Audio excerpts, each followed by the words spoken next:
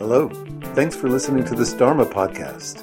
I hope you consider that in accordance with the Buddhist tradition, all of my work as a teacher is offered without charge and supported entirely by donations only. If you'd like to support this work, you'll find a PayPal button on dharmapunksnyc.com. On our website, you'll find resources and a free sample from my Wisdom Publications book, Unsubscribe, which is available at bookstores and online retail outlets. Thanks for listening.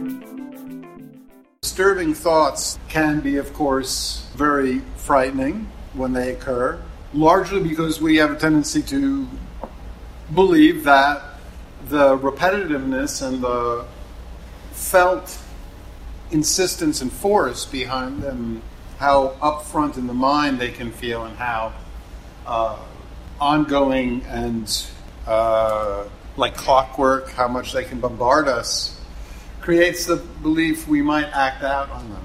We might be compelled to act upon the images or the ideas conveyed. So there's this sense that I might somehow be pushed by the repetitive thought into some kind of transgressive behavior that will bring harm to myself or others. And they can consist of a lot of content, or they can consist of content that can be very disturbing.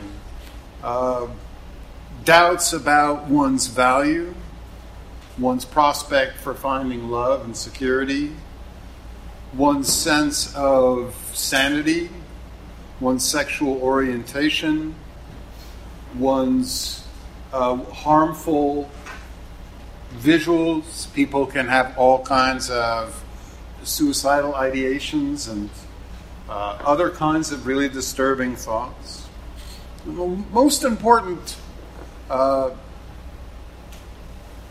of the most important takeaways from tonight's talk is that simply because a thought repeats itself actually does not mean that we are necessarily in any imminent danger of acting upon them. It's actually very often quite the opposite. Even though it feels like the thought continually coming up, like I'm going to lose my mind, seems like that means it could actually happen. Or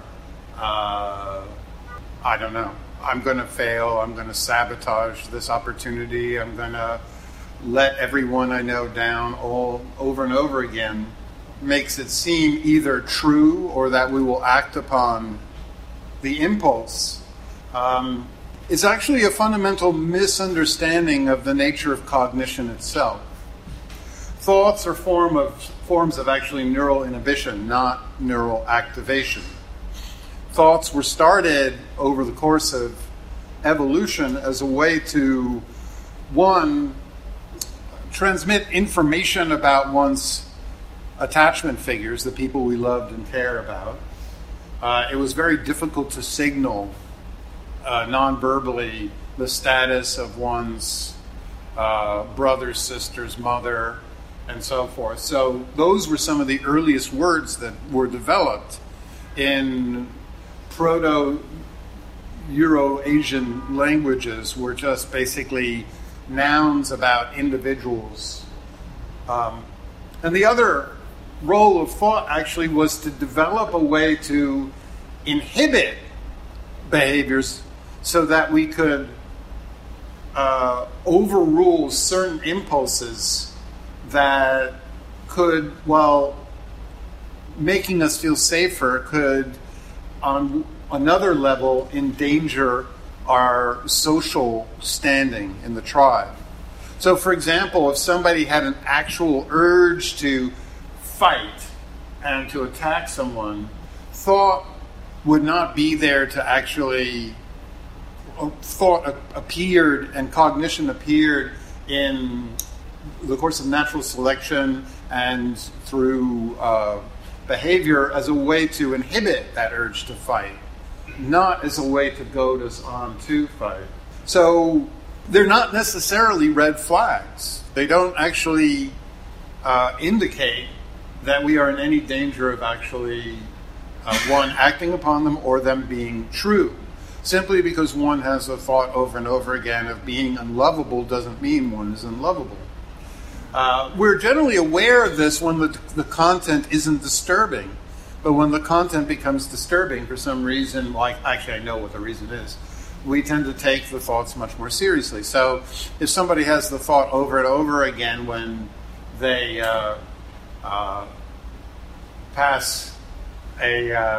they see the reflection in a store window or mirror, and they have this thought, I better go to yoga. I'm going to start going to yoga. I'm going to start going to the gym.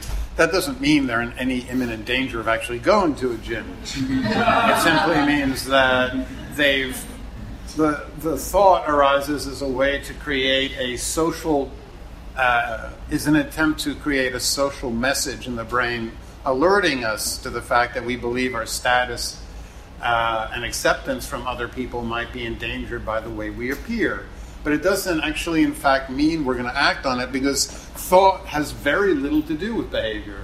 The area of the brain where thought arises is well after behavioral impulses. It's actually something that occurs very late in the sort of series of impulses that lead to behavior. It's well after the behavioral impulse. It's something that comes up as a way to just at the last moment stop us from following through. But it doesn't actually create an impulse to act. It acts as a way to stop us. So they feel powerful, disturbing thoughts that are intrusive, that repeat themselves, that won't let us off the hook, that wake us up in the middle of the night, that keep us up at night.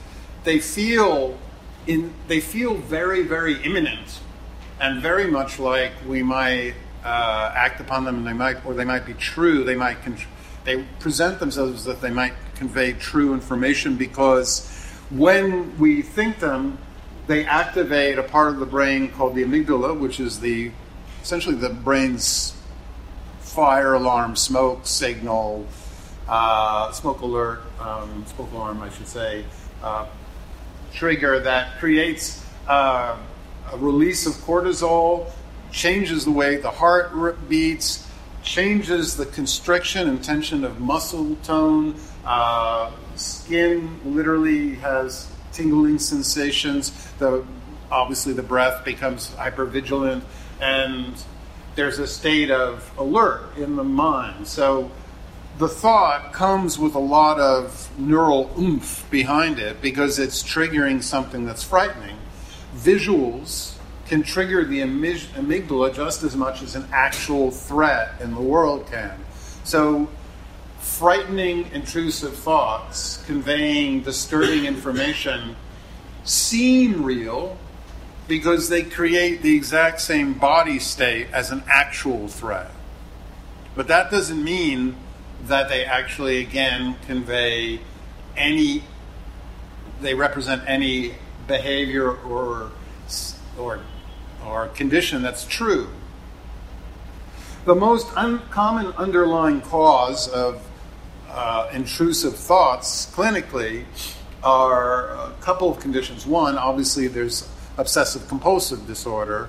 That's associated with childhood, where an infant grows up in a family system where a caregiver is emotionally dysregulated or acting in ways that don't make sense to the infant, and the child develops ritual behaviors to give a sense of control, a sense of power where there is none. And then eventually what happens is, if the infant doesn't act on their ritual behaviors like cleaning, counting, turning on and off light switches, and so forth, the child has obsessive thoughts, which are triggered by the brain, by a part of the brain called the caudate. But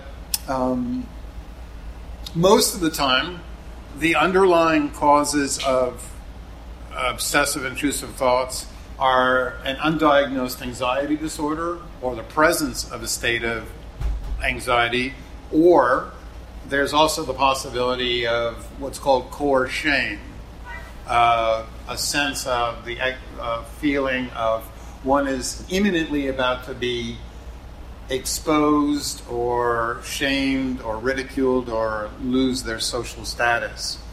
And so that triggers this feeling of great vulnerability in the body. Now, from the point we're very, very young, when we have strong emotional states in the body, the first thing we learn as a way to repress our emotions is to rely on cognition. We think.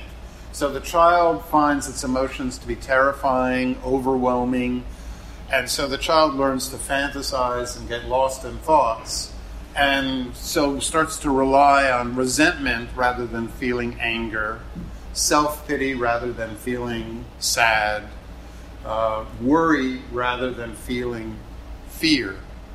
And obsessive, intrusive thoughts are almost invariably a form of worrying that's been essentially supercharged by the amygdala. But simply because we worry about something doesn't mean it's true. Many of us have worried about constantly losing our jobs or all kinds of catastrophic events that never happen. And many of us worry all the time about making a fool of ourselves and nothing happens. It's simply the triggering that makes it seem real. And so the key to understand is that if we really want to lastingly remove repetitive intrusive thoughts, we have to work with the underlying emotional states beneath those intrusive repetitive thoughts. The Buddha had a term for them called papancha. Papancha literally means proliferation of thought. And in the early Buddhist teachings, the Buddha said that the underlying core was a felt sense of insecurity, isolation, where one feels alone and unique and different. And the more we feel alone, unique, different, in this kind of dualistic, it's me against the world, nobody's going to take care of me, I'm profoundly unlike anyone else, nobody understands how I feel. The more we engage with this kind of belief, which are largely emotional, the greater the degree we set ourselves up for papancha. I think there's a lot of wisdom to that. He also says that papancha and this self, the other, isolated self, unique isolation, starts off early on in childhood development at a stage called namarupa, which is before we have language, before we even have full states of consciousness in our early caregiving environments. The degree that a caregiver and people around us make us feel safe is the degree we will have less likelihood to intrusive thoughts. One thing is for sure, because repetitive, intrusive, disturbing thoughts seem so real, so imminent, we tend to fight them. We tend to try to reason with them, tell ourselves why they're not true, or we tend to try to push them out of our mind by sheer force of will. We try to struggle against them. And therein lies probably the single greatest reason why thoughts become repetitive. The work of Dan Wegner at Harvard, one of my favorite psychologists, presented a very now widely accepted theory called the ironic process. And basically, it's very simple to explain. He showed that when we try to stop a thought, when we try to fight against a thought, when we try to put a thought out of our mind, that very attempt is what makes the thought so sticky and repetitive. Because when we set up when we attempt to remove a thought, consciously we're now thinking about something else, But unconsciously, we've now set up a system where the right hemisphere circuits are looking and checking regularly if that thought is present. And that process of checking, am I thinking about how much I suck or how bold I am or whatever it is, if I check on that, that very process triggers the thought again. So it's the process of trying to not think that creates the exact same thought we're trying not to think. So he wrote about this in a book called White Bears, which is a masterpiece. And the basic study where he proved this was the study where, of course, he asked people not to think about polar bears. And he would have a buzzer, and every time they thought about polar bears, they would hit the buzzer. And so, of course, people who were told not to think about polar bears kept hitting the damn button over and over again because they were triggering that ironic process. So it's important to note that don't fight a thought ever. Don't try to reason. Don't try to push it away. And then don't try to, in any way, try to use logic with it. All those circuits are far too late in the neural process to remove the triggering. Another process that doesn't work, besides trying to fight thoughts, is seeking reassurance that they won't come true. A lot of people, when they have a negative, disturbing thought about oneself or one's prospect for security, I think they're going to fire me. I think they're going to fire me. Are they going to fire me? Are you going to fire me? I'm sure you're going to fire me. Seek reassurance. And what happens is that the reassurance only produces a very, very brief respite from the triggering of the thought. But the underlying emotional feelings of vulnerability or core shame that's triggering the repetitive thought are in no way addressed or alleviated. And therefore, soon enough, the underlying vulnerability starts triggering once again the thought, and once again we're back fighting this repetitive process.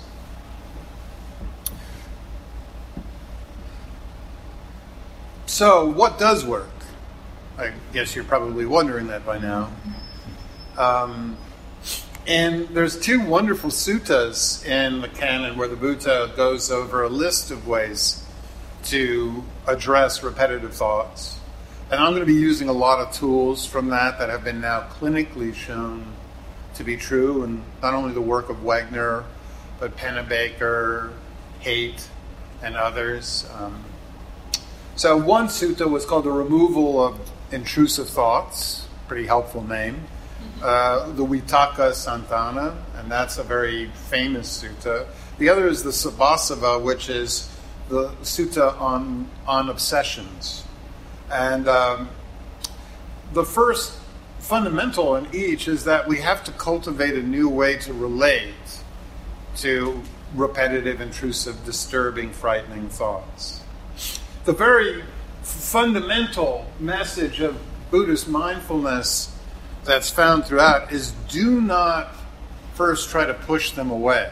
The Buddha had that realization some 2,500 years ago. He very quickly, obviously, as a meditator, realized that the attempt to remove a feeling of doubt, and he certainly had his, and the suttas that detail his enlightenment, there's all these asides about how much self-doubt he had, and in fact how long that lasted. It actually lasted to the very moment of his enlightenment. He was plagued with self-doubt and this feeling that his enlightenment was not real, that his wisdom was not that profound, that it wasn't going to be transformative. So he was well acquainted. But one thing that's clear is that he never tried to fight the thoughts directly. So that's the first rule. Recognize, welcome, in many suttas, the Buddha, and in Vipassana, the Buddha, and core Buddhist theory is to, instead of fighting a thought, label it. When you label a thought, you actually do something very interesting. You have to essentially push the thought slightly back in the Broca-Wernicke's region of the brain and use some other part of thinking to label it. So you're actually, while you're labeling something, you're actually distancing yourself from the thought. To label anything, you have to take a sort of a disidentification step back from it. And that's really helpful. In the work of Jeffrey Schwartz, a great neuropsychologist of UCLA who did all this pioneering work with obsessive-compulsive disorder, the first rule of his four-part strategy is always to relabel a thought, to label it, so that you don't, instead of going, oh my God, climbing inside of that thought and, I'm going to mess this up. Or with some people, after breakups, it can be really repetitive thoughts about the person that they feel rejected, abandoned, or not connected with. And there's a lot of anger and resentment that will come up, and immediately will climb into that story as a way not to feel the underlying anger. So it's important to first label it, intrusive thought, or resentment, or whatever you want to use it. Just come up with a label. 3, write them down then on paper. Pennebaker's research at the University of Texas, he spent his entire career essentially largely documenting how writing out a thought without editing it, arguing with it, trying to push it away, just write it out for 3 to 4 minutes in all of its disturbing glory.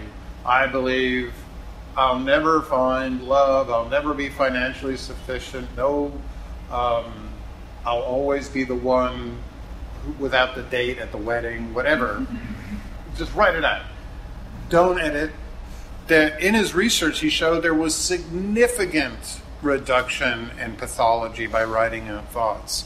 It's an extremely valuable and simple tool. It makes it easier then to do the rest of the process. So, there you are, and there you are. I'm not going to fight you. You're allowed.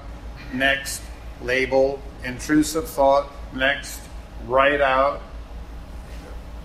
Okay, nothing good is ever going to happen for me, blah, blah, blah. Then, now we get to the real work. The stress tolerance. Thoughts that are repetitive and disturbing and frightening have their oomph, their power, their clout, again, due to the fact they trigger the amygdala and they create a sense of alarm in the body. So our next job is, while the thought is present, it's trying to get our attention, is to focus on the areas of the body where the brain's alarm system is triggering that state of, oh my God, I'm having this thought about something really bad. Find the tension in the body and breathe and relax and soften. So you're not fighting the thought. Never fight the thought. Allow the thought to be there. Fight what's going on in the body beneath it. Fight is the wrong word, actually. Address what's going on in the body. Soften, breathe into it. So when I have anxious thoughts, the first thing I do, label it anxious thought, write out its most frightening ideas. Then I come in and I find where all of that anxiety that is really the core state beneath it, I find it and I begin to breathe into it and relax it. I soften the shoulders, I relax the breath. So I'm with the disturbing thought, or the thought that makes me angry about someone I'm upset with. This week, certain Supreme Court nominee that I detest. Every time I see his horrible face, my brain lights up with repetitive, intrusive thoughts. And then I have to go and find the revulsion, literally it's disgust. And I have to find it in my throat and my chest and breathe in and soften. And then, thankfully, that horrific individual was removed from my awareness.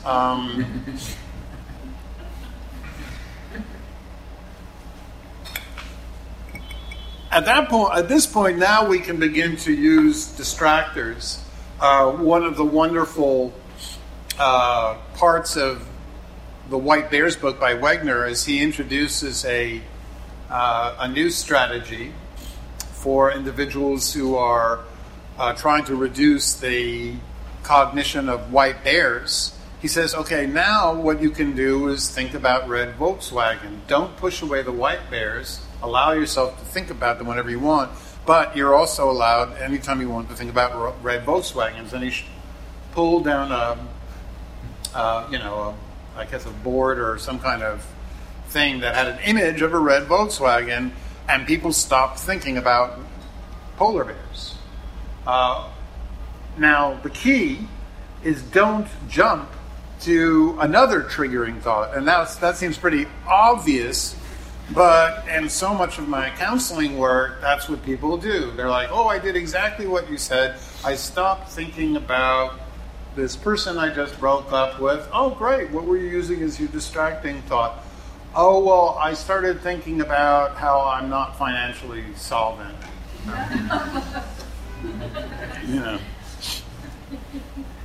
So, that's not what we want. We want to think about something that does not trigger obsessive ideation. So, for many, that can be something that's skillful and altruistic, because if there's one thing that I know from being alive for 57 years and working with people now for over 15 years, one-on-one spiritual counseling, is that nobody feels compelled to think over and over again about doing altruistic acts. It's generally a little idea that comes up, and maybe I should volunteer. And then that thought goes right back down. It's like, what was that? I just had a weird idea. I don't know what the hell that was. Back to my thinking about why nobody loves me. Or why nobody's calling me or texting me or liking my post or, whatever. Tools that Ajahn Sucitto uses, I kind of like this one, is when a triggering impulse thought appears, insert a mindful delay. So if you have this impulse to do something that you feel not very good about, you're trying to stop, but that impulse actually is something that you tend to act out on, insert first a 2-minute pause, use a timer, and just feel what's in your body compelling you to do this impulse. Generally, for example, when people come home and they binge eat or eat away the feelings of loneliness, if you can insert 2 minutes of feeling the loneliness before we try to eat those feelings away, and then the next day insert a 3-minute pause and then a 4-minute pause, eventually we learn to develop the stress tolerance for whatever is propelling the thought, and at the same time we're adding more and more control, more and more choice, and eventually that delay becomes indefinite. We don't actually have to go into the thought that creates shame. Reducing multitasking is very, very important. Studies show that the more we multitask, the more the thalamus loses the ability to efficiently gate. What is gating? Gating is the underlying unconscious process that keeps certain thoughts and memories and other mental content from reaching awareness. And while sometimes gating can be generally it's really, really helpful that you don't become aware of every single unconscious thought or memory that comes up, believe me. When we multitask, we actually dilute the efficiency of the brain's unconscious filters, and we make ourselves more and more, in essence, liable, or I don't know what the word would be, susceptible to emotional thought that we don't want to, that really has nothing to do with the task at hand. Next week I'm going to be talking about addressing some of the underlying deeper causes, like addressing core shame, addressing underlying anxiety. So that's a bigger talk.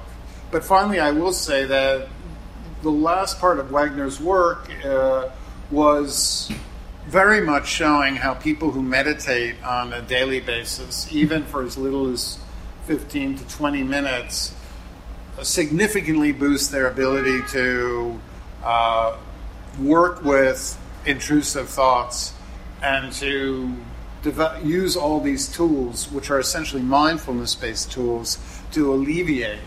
The less we have any form of internal awareness or ongoing meditation practice, the more difficult it is to get distance from the thought, to pay attention to what's going on in the body, to relax the body, to not climb into the thought, and so forth. So if you're going to do any of these things, I would definitely say, one, don't fight the thought, write the thoughts out, practice meditation, and focus on developing distress tolerance. So that's it. Now we're going to practice not all of these things, a bunch of these things in our meditation. So we're going to actually learn how to put aside an obsessive thought. Hooray! So, and I should remind you that after this, we will have a few minutes for questions. So if anybody has any questions, I'll answer. Please, when you leave, put away the cushions and blankets, and please throw $10 in the basket. If you didn't bring any money, you can, on the Dharma Punks NYC website, there's a PayPal button, or on the podcast side, if you ever listen to the podcast. Okay, closing the eyes and finding a really comfortable seated upright position.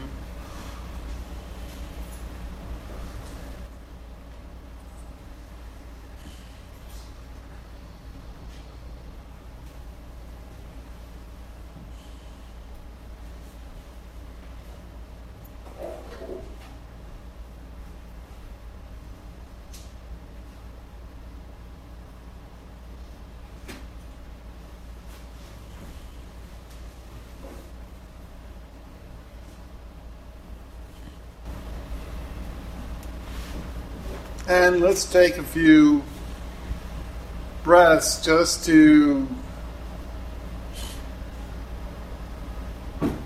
start to settle. See if you can take a nice full in-breath, like you're pulling it into your belly. So your belly's expanding like a balloon to this big round belly, pulling in the breath, like feeling that it's your belly that's pulling in the breath, and your belly expands to the utmost, and then as you breathe out slowly, just feel the belly slowly, like it's the belly that's, in relaxing, is expelling the out-breath. And with this release of the exhalation, the breath, it's releasing also any tension, tightness in the belly. This great sense of ease. Now feel your chest expanding, and with the expansion, it's like it's pulling in the breath. It's your chest that's pulling it in, and it's fully expanding the chest. And then as you release the chest, it's that contraction or release that's expelling it through out, and with it it's releasing any tension in that area in the body. And feel your shoulders somewhat lifting up as you breathe in, and it's pulling in the breath, and then as it drops, releasing any tension, releasing the out breath. Breathing into the eyes, feeling the micro muscles. And then as you breathe out, imagine that your eyes are settling into the eye sockets, like they're settling into these really comfortable chaise lounges where they're going to relax. And your eyes are not going to move around anymore. They're just fully peaceful. They're now just chilling. They don't have to follow anything in the world. Our eyes are closed. And when the eyes start to relax, the mind invariably follows. Finding on the in-breath the feelings of ease in the palms of your hands, the left and right, the palms generally feel really comfortable. And then as you breathe out, imagine that ease spreading up both arms like a warm wave of awareness moving up the arms into the neck, up into the head. Breathing again into the eyes, and then as you breathe down, imagine this warmth of awareness, internal light from the inside of the body moving down the body, bringing awareness into the body, all the way down the chest, the belly, the legs, down to the feet and out into the floor. Breathing in, feel the energy moving back up the legs, sit bones, belly, up into the head, and then breathing down. Feel, as you breathe out, feel the body relaxing, softening.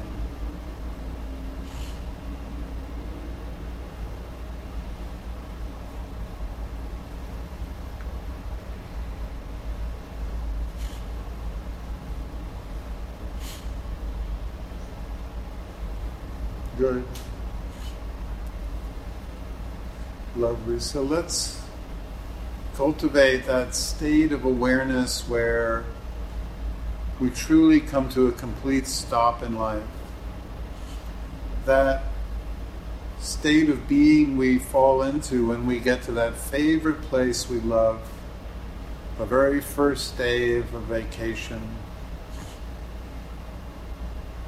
Whether it's on a beach or a country house in a mountain, a hiking trail, a spot by the water, a hammock. When you get to that first day where there's no sense of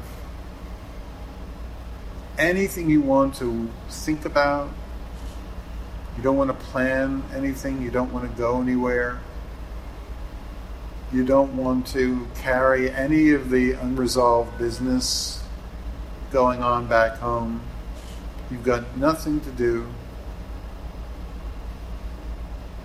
and you've got absolutely no one to take care of other than yourself.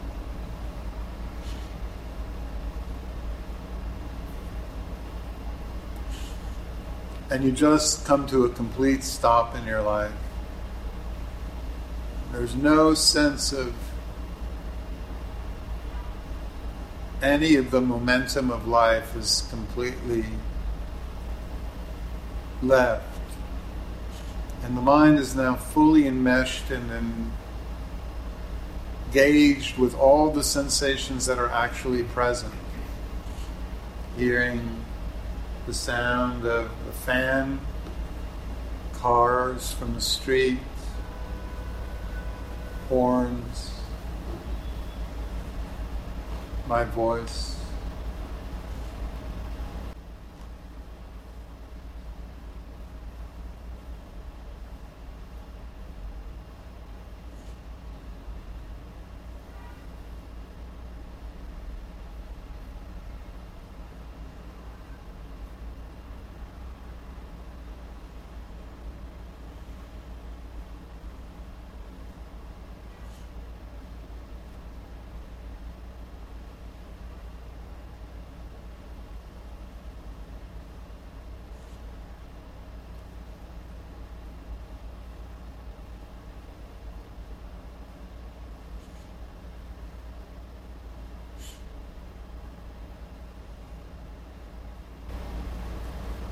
So just set an intention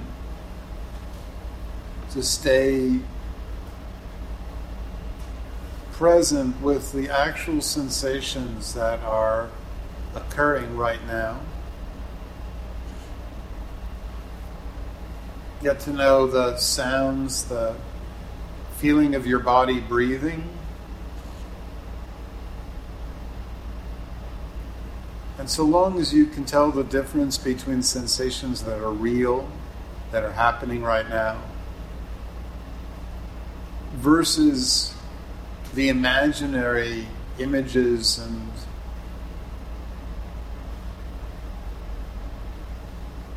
visuals that we create in a memory or a fantasy, which are constructed by the mind. And in knowing that difference, every time you find yourself falling or pulled back into a daydream of something created entirely by the mind that's not at all present right here and now, just use your sensory awareness to return to this wonderful, unique, never to be repeated moment in time.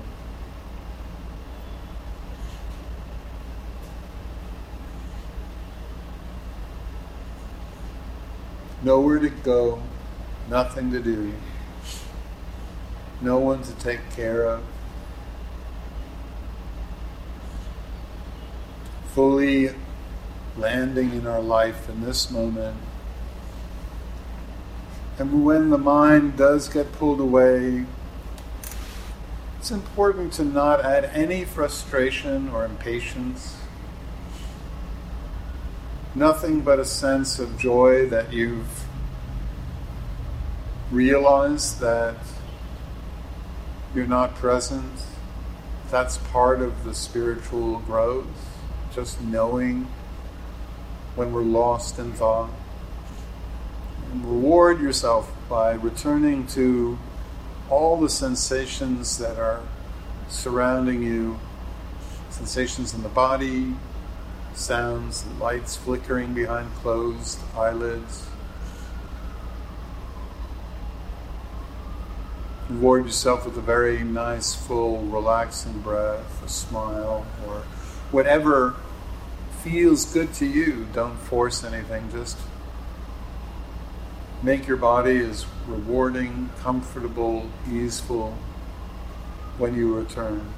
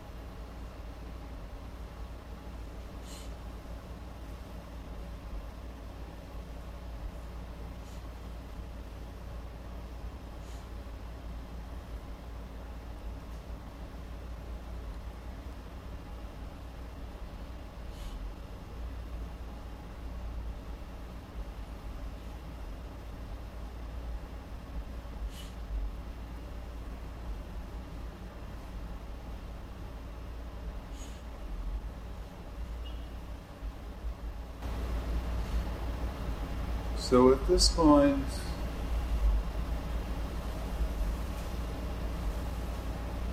I'd like you to invite some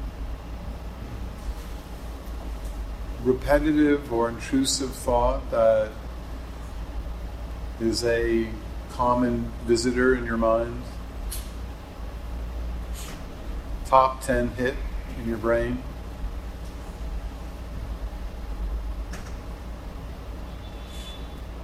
A song that won't stay off the radio of the mind.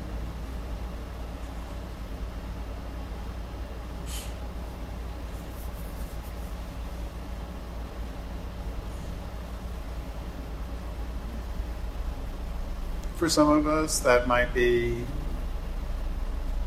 financial worries or feelings of sadness about some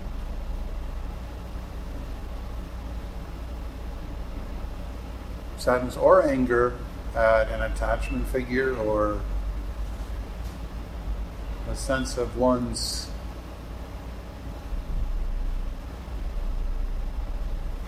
value or the way other people think about us. Anything that, when it comes up unbidden, is disturbing. The first thing I can promise is that by summoning this thought, it will be far less disturbing. It's when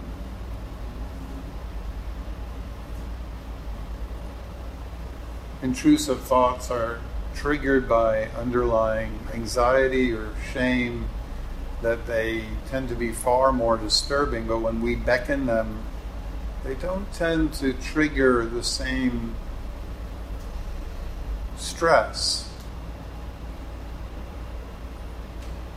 And therefore they have a lot of less power. They're actually a far more timid version of themselves when we purposely call them to mind.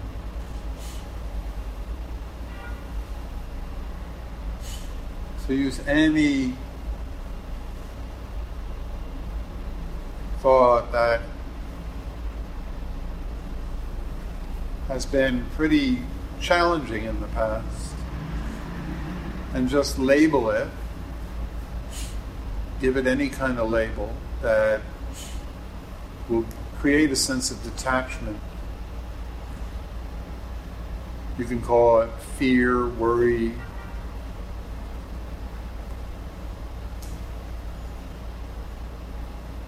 visitor, intrusive thought. The actual label itself doesn't matter, just so long as you label it.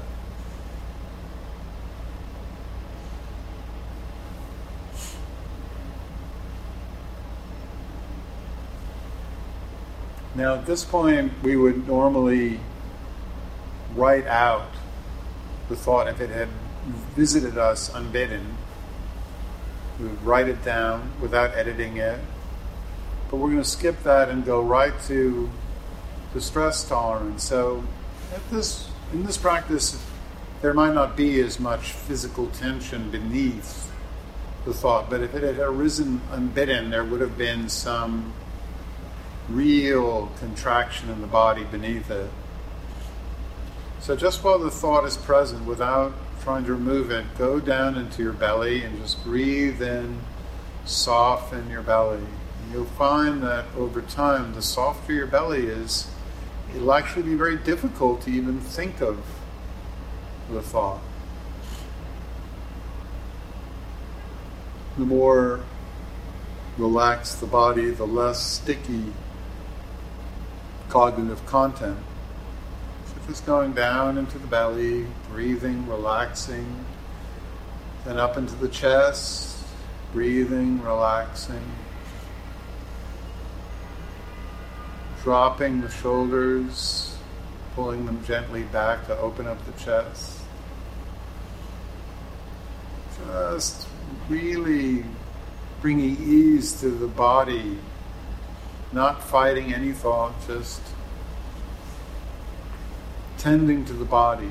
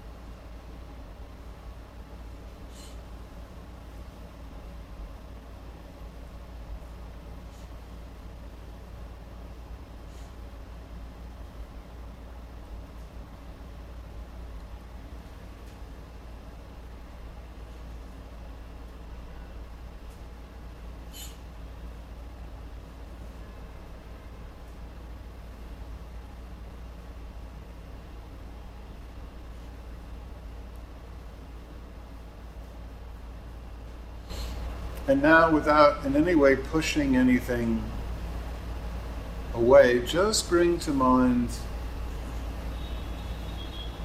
an image of something you could do that would be beneficial for yourself or beneficial for someone else.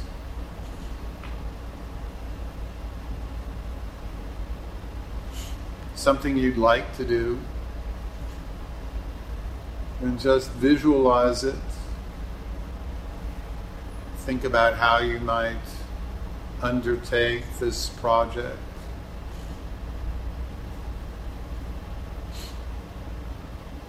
Visualize yourself actually undertaking this new opportunity and just associating it with feelings of ease in the body.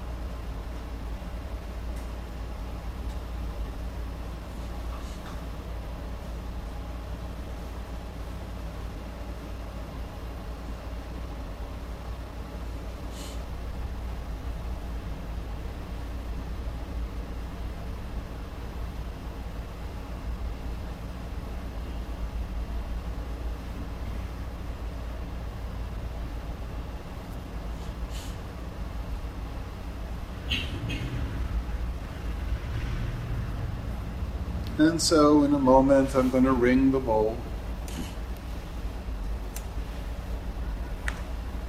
And just try to bring with you into the rest of the evening some ongoing awareness of what's going on in the muscle groups in the front of your body where emotions are displayed. The more ongoing mindfulness you have, the easier it is to do this work and detach on an ongoing basis from repetitive, intrusive thoughts.